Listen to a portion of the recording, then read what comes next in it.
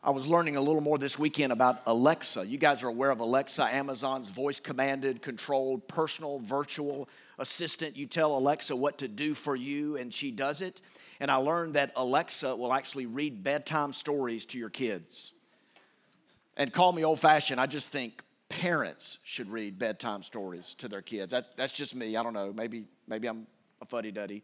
Galatians chapter 6, if you would turn there, and that number 6 should probably give you an indication, Galatians 6, that we're wrapping up our series called Be Free, as we've looked at the pure, the true gospel, and how it frees us. It's not constraining or stifling, as many conclude. Religion does that, but following Jesus allows a human spirit, a life to flourish and a spirit to soar.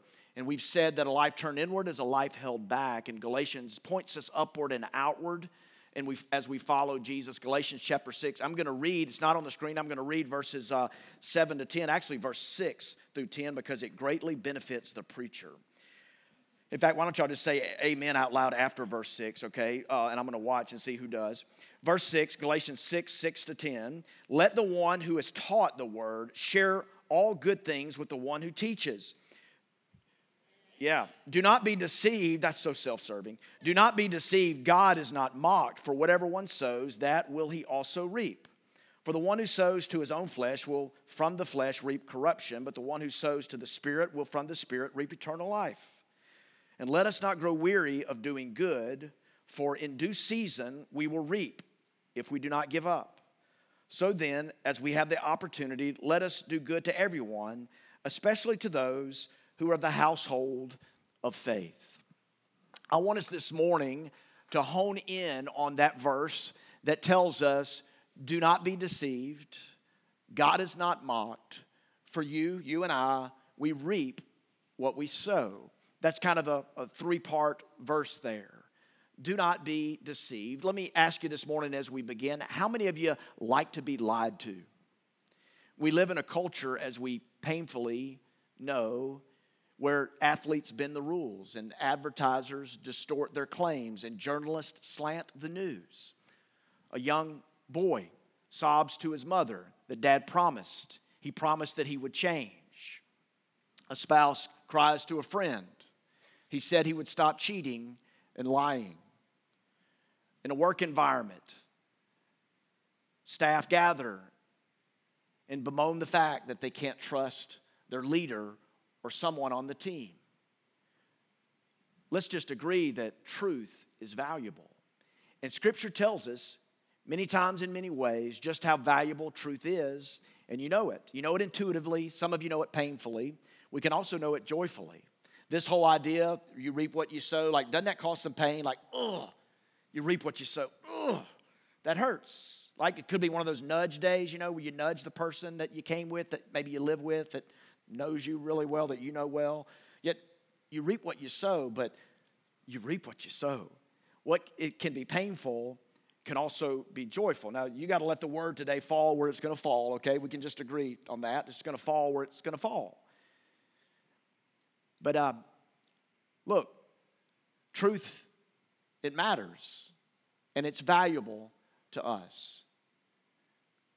The psalmist prayed in Psalm 51, God, you desire truth in the innermost parts. You can see the contrast there. Like outwardly, I can manipulate you. Outwardly, I can make you think something about me that is not true. But God desires truth in the innermost part. Those are the people that have the gift of peace. Those are the people among us who can sleep better at night because they realize God values truth in the innermost part. Scripture tells us that we can suppress truth, Romans 1:18. We can exchange the truth of God for a lie, Romans 1:25. We can deny it, James 3:14. We can ignore it, 2 Timothy 4:4. We can wander from it, James 5:19. But 2 Thessalonians 2:13 tells us we can believe it. 1 Peter 1:22 tells us we can walk in it. 2 John 4 says the same thing. I have no greater joy that my children, what? Walk in the truth. God values truth. No one wants to be lied to, but the implications here are very clear. Do not be deceived. What are the implications? you can be deceived. So who deceives you? I don't want you to dig up anything necessarily now because I want you to hear the sermon in the least painful way possible. But who has deceived you? How can you be so deceived? Scripture teaches us, and I believe it. Man, I believe it. I've talked to you, some of you, before about my periods of doubt, my seasons of belief, and how I vacillated and struggled with some things. But now, more clearly than ever, I believe that we are in a spiritual battle. I believe there are unforeseen, unseen, invisible, powerful forces. And in 2 Corinthians 11:3, Paul, the same writer, tells us about how we can be deceived. And he says, there's the deceiver. And he says, I am afraid, just as the serpent deceived Eve, so you will be deceived. Your mind will be led astray from the simplicity and the purity of devotion in Christ. Your mind can be led astray by the deceiver. He's real and he's powerful. There is a deceiver, and then there are those who deceive us. Paul would tell Timothy there are evildoers and there are impostors, and they go from bad to worse, and they are deceiving, and they are being deceived. Romans 16:18 talks about this very reality of being deceived and how through cunning, there are people with smooth talk and flattery. They deceive those with naive minds. It happens in religion. It happens with politics and ideological endeavors. We can, if we're naive, we can be deceived. There is a deceiver, and there are those who deceive, okay? We kind of get that a lot of times in a lot of ways. But listen to this. There are times, so many times, when you are the deceiver. Could it be that you are both the deceived and the deceiver? That's where it gets complicated, but very real. 1 John 1:8 says that if we say we have no sin or we do not sin, we are deceiving ourselves and the truth is not in us.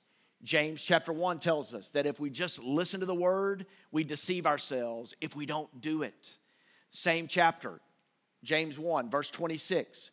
Our religion is worthless and we deceive ourselves if we don't control our tongue. If we don't put a tight rein on our tongue, we deceive ourselves. Often, I've told my kids in the past as they've been growing up, and man, are they growing up. But I've told my kids, individually, of course, and usually privately, I've said this, I love your heart.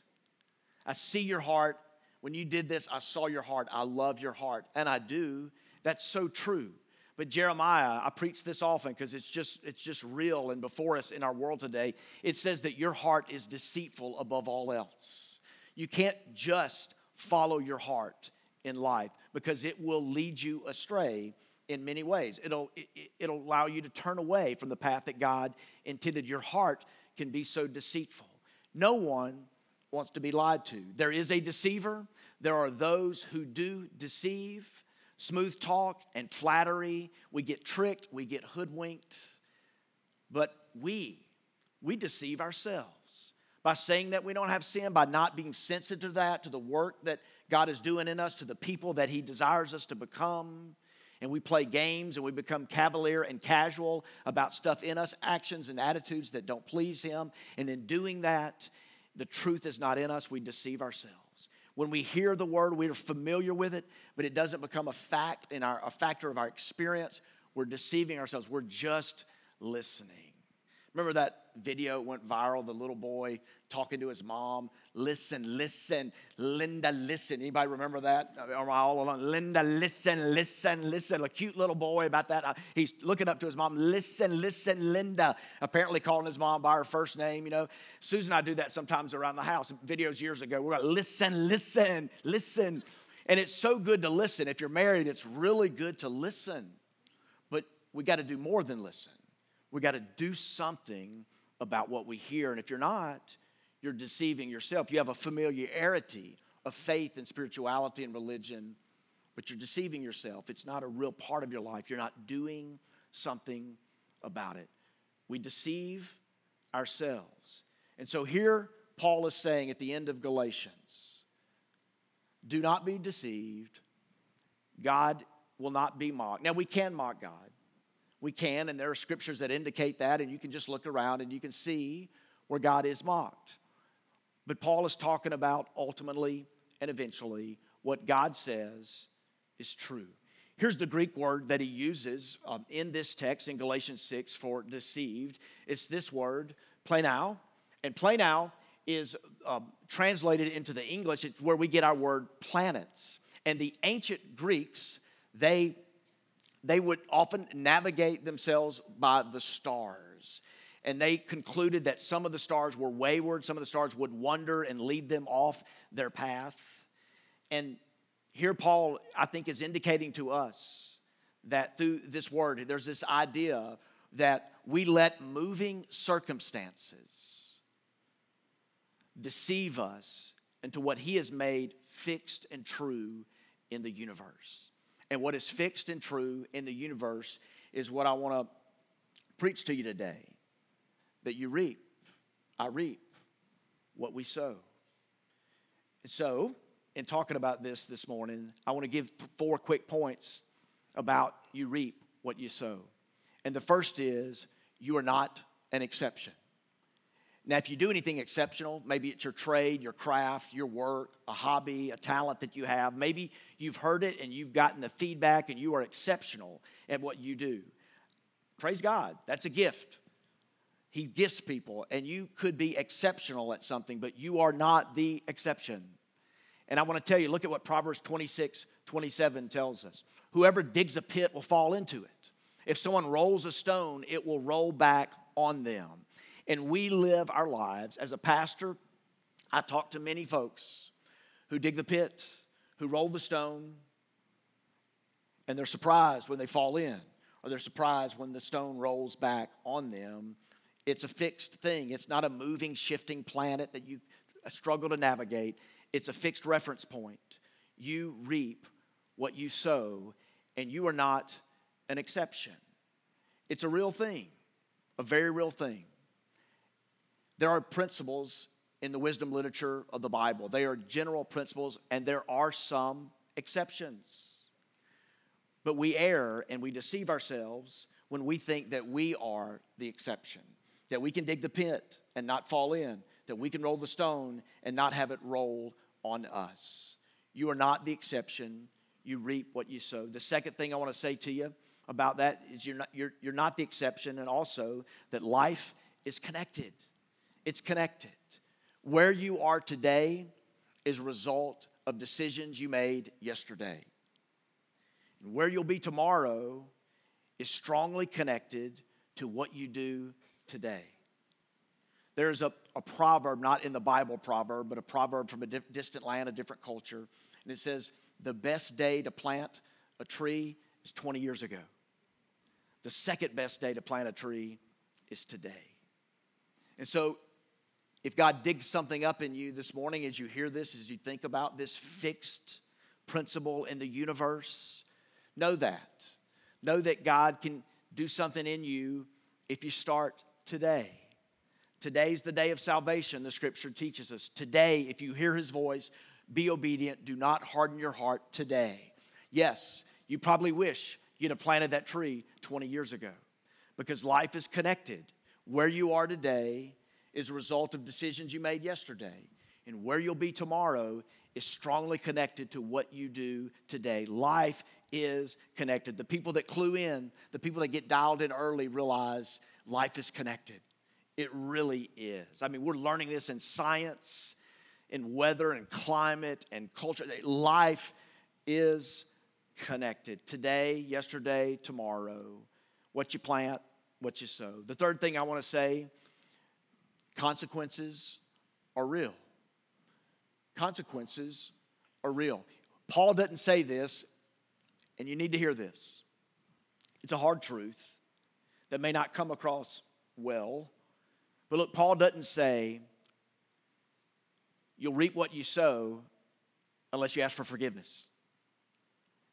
And what I know in life, what I know that the scripture teaches, character after character, I can tell you, life after life, and I know it from my own life, is that you can be forgiven. In fact, forgiveness, if the heart is broken, if the heart is contrite, if it's a humble heart with a bended knee, crying out to God, forgiveness offers you a clean slate, a new beginning, a fresh start, bam, just like that. But guess what? You reap what you sow. You reap what you sow, and there can be consequences. And that's important to realize. You're not an exception to this rule. Life is connected. Consequences are real. And the fourth thing I want to say to you this morning is appetite is strong. You and I are a bundle of appetite.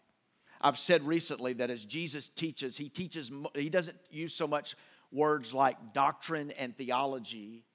He talks about a hunger and a thirst, and you have an appetite. I've changed my diet a little bit lately. I've watched some of you. I've been inspired by a couple of you. I've seen a couple of you fall off the wagon. I'm hoping to be better than you.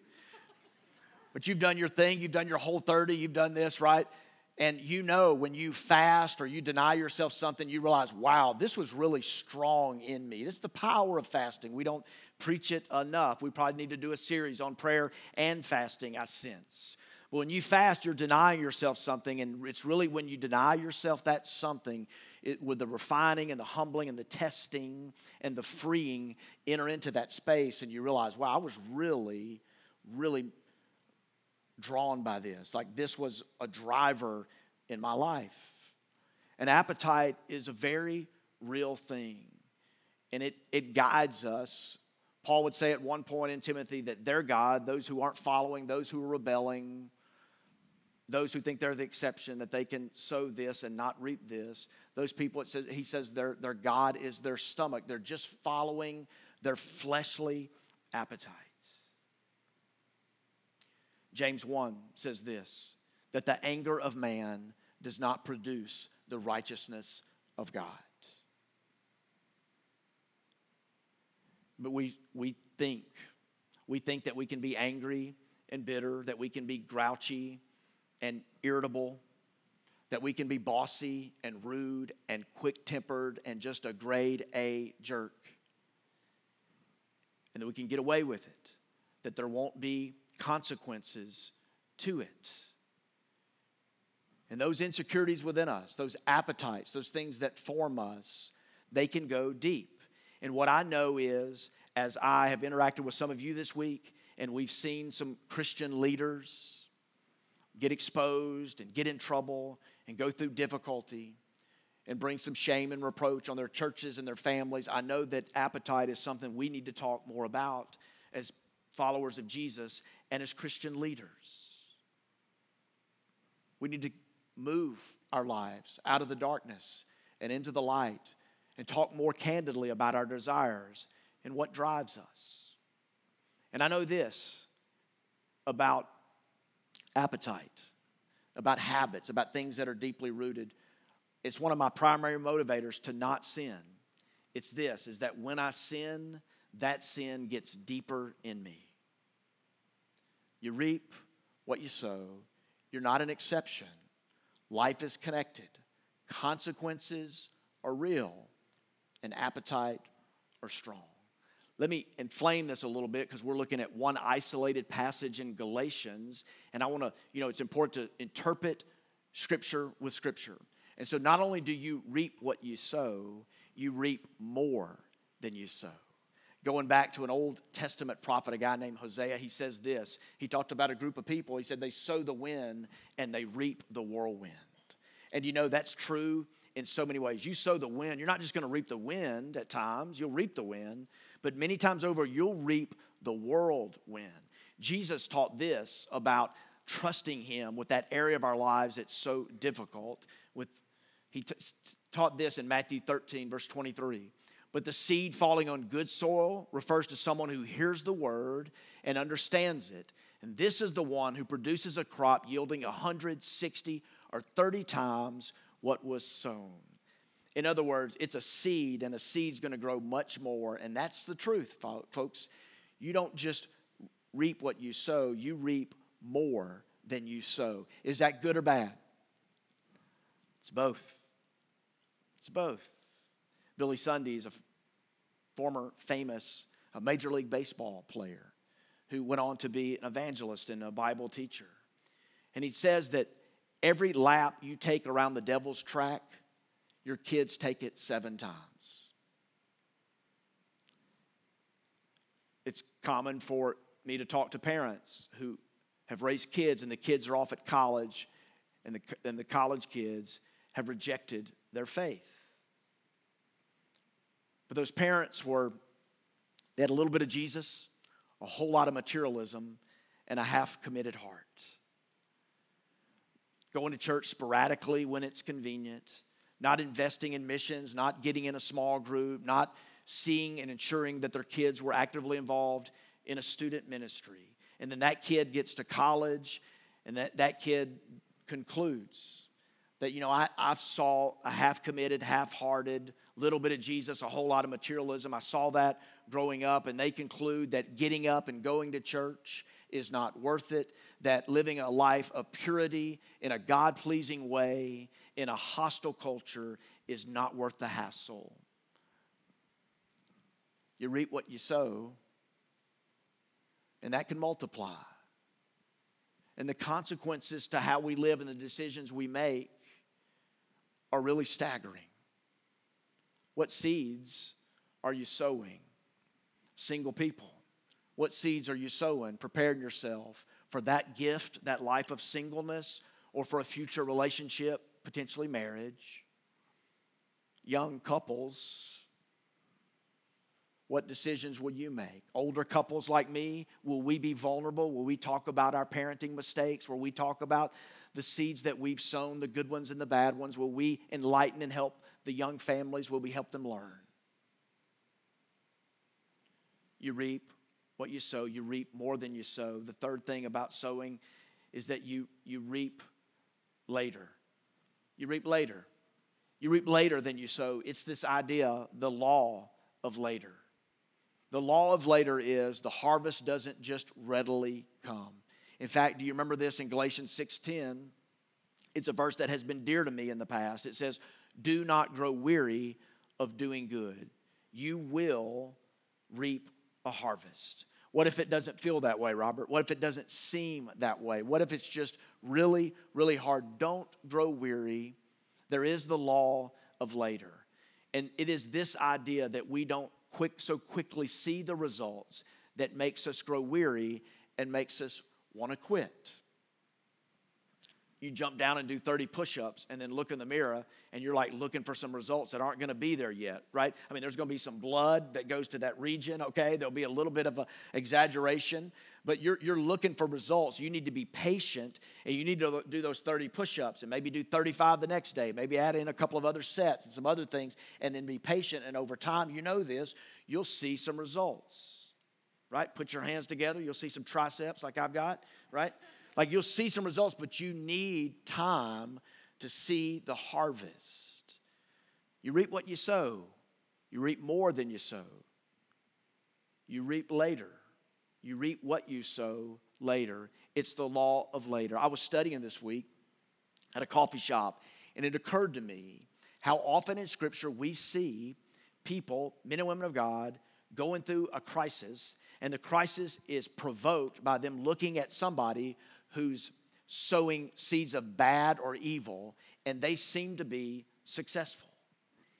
And it's hard for them, as it is us, to see that and believe this principle is true and to question God's goodness in it. But there is the law of later. And here's what Paul says in Galatians 6. If you sow seeds to the flesh, you will reap corruption. If you sow seeds in the Spirit, you reap eternal life and all that goes with that. In the context of this verse, I want to be true to the text and preach it well. And in the context of this verse, you'll see it's the verse I tried to get some of you to say amen in verse 6 about the one who teaches the word, that the one who hears the word ought to share good things with the one who teaches it. And then you see this in the context of Galatians 6, it talks about our finances. You know this verse, 2 Corinthians 9, verse 7. It says this, remember this, whoever sows sparingly will also reap sparingly, and whoever sows generously will also reap generously. Another verse on this subject. Next. Proverbs 3, honor the Lord with your wealth and with the first fruits, not your leftovers, with the first fruits of all your produce. Then your barns will be filled with plenty, and your vats will be bursting with wine. Sowing seeds of generosity. Paul is saying here that as we capture our identity in Christ, as we move away from seeking to please others, as we are crucified in Christ, and His life lives in us in the power of His Spirit.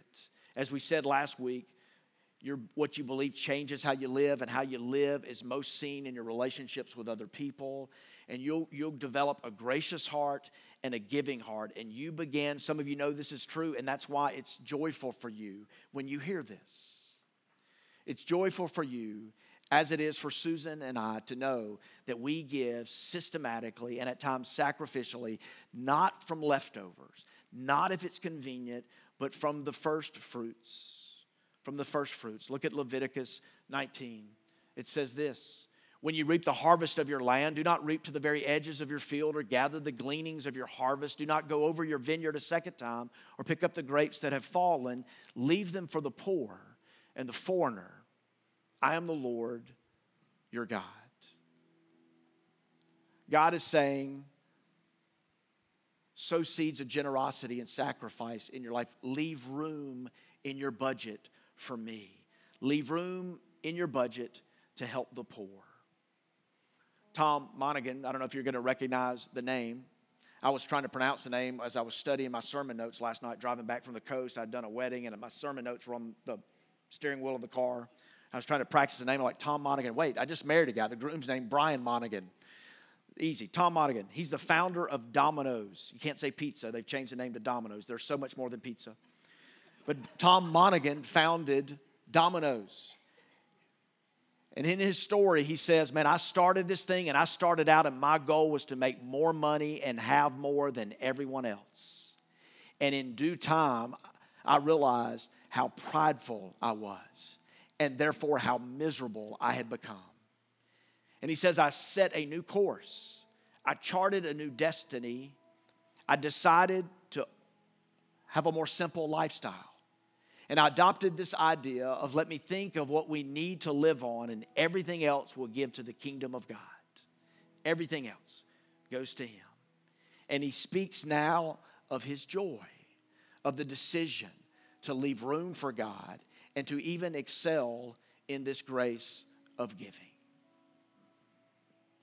Years ago, when our church was really new, we're still kind of new, but when we were really new, I went to a meeting that interested me. And I went as a lone representative of Fondren Church, and I wish I'd had others with me at the time. They were busy. But I couldn't wait to leave the room because I had heard, I hung out with some folks from St. Dominic's, with some nuns and some just sweet people in this room. And they were talking about the Phoenix Initiative. And the Phoenix Initiative is this program that was just starting at the time, to where if you give money, if you sow money, it would be multiplied, it would be doubled.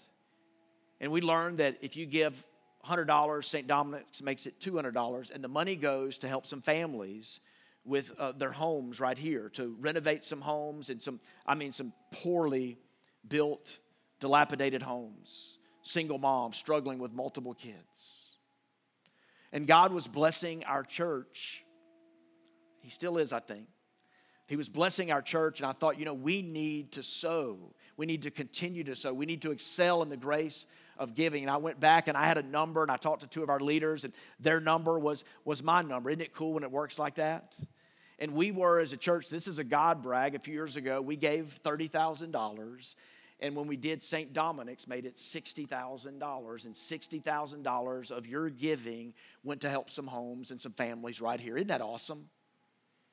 Like, that can't happen without me and you and people like us that say, man, I'm not going to be the Domino's guy, maybe not. But I want to think about that. I want to think about not just increasing my standard of living, but maybe my standard of giving. And I wonder how much joy you'll find. I wonder which lifestyle will win in the end.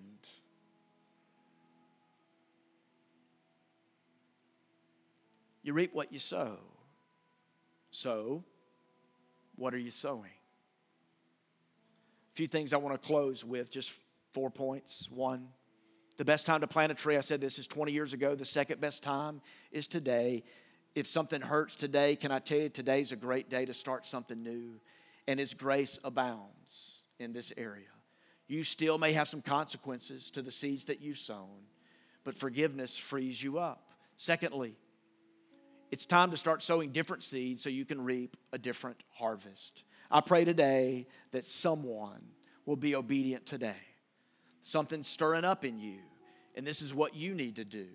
Different seeds for a different harvest. A farmer never walks out to the field after planting watermelon seeds and says, look at my pineapple crop. It never happens because you reap what you sow. It's time to sow differently. Third, shame is an awful change agent. Change comes when you're inspired, and nothing inspires more than grace. Don't let a preacher get up in your business too much and shame you. Don't let a parent, don't let a spouse, don't let anybody shame you into change. It's your kindness that leads us to repentance. He's given to you. Fourth and last, what I do with my money doesn't make me a child of God. It just shows me if I really am. What seeds are you sowing? Would you stand with me today? And we're going to conclude our worship by coming to the table, so to speak. Actually, we're not. You're going to stand right there. And we have the cups. We have the elements. So what I'd like for you to do is there'll be a little bit of stirring, but you'll see a cup down below your chair if you haven't already observed that. If you hadn't observed it and stepped on it and squished it, God forgives you, but you'll need another. And there are 2 layers to that cup. You want to go ahead and identify it now. You peel one and you'll see a piece of bread. The second peel will get you into the juice. You know, these are earthy, ordinary elements here, store-bought, but it symbolizes something. Just as I stood yesterday and passed Christiane and a couple exchanged rings, that ring, it's not their love, but it symbolizes their love. And what you have in your hands now represents the body of Christ broken for you, His blood shed for you. And everyone who follows Jesus is worthy because He makes you worthy. If your heart's far from Him and if you're riddled with discouragement and doubt, disbelief, you may want to refrain today. But if you're here today saying, I need a Savior, and Jesus is my Savior, then I want you this morning to worship with us.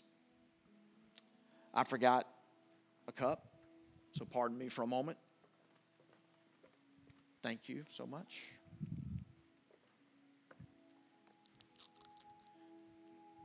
Lord, we thank you that you, who knew no sin, became sin for us. Lord, you emptied yourself, the fullness of your deity as God. You became man and dwelt among us and paid the price for our sin. And while this word can be heavy, do not be deceived. You are not mocked. We reap what we sow. Lord, I pray that as we worship now in communion with these elements, Lord, that we could be free, knowing that we're forgiven.